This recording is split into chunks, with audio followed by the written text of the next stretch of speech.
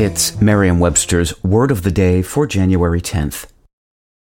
Angie's List is now Angie, and we've heard a lot of theories about why. I thought it was an eco move. Fewer words, less paper. No, it was so you could say it faster. No, it's to be more iconic. Must be a tech thing. But those aren't quite right. It's because now you can compare upfront prices, book a service instantly, and even get your project handled from start to finish. Sounds easy.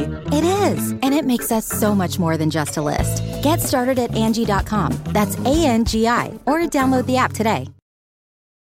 Today's word is affable, spelled A-F-F-A-B-L-E.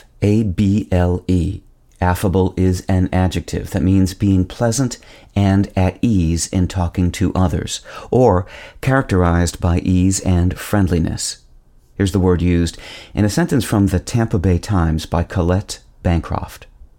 Purgatory, the coffee shop founded by her late mother in Devil's Beach's quaint business district, is located in a building owned by Lana's dad, Peter, an affable hippie, and the island's leading purveyor of gossip. The word affable comes from the Latin word affari, meaning to speak to.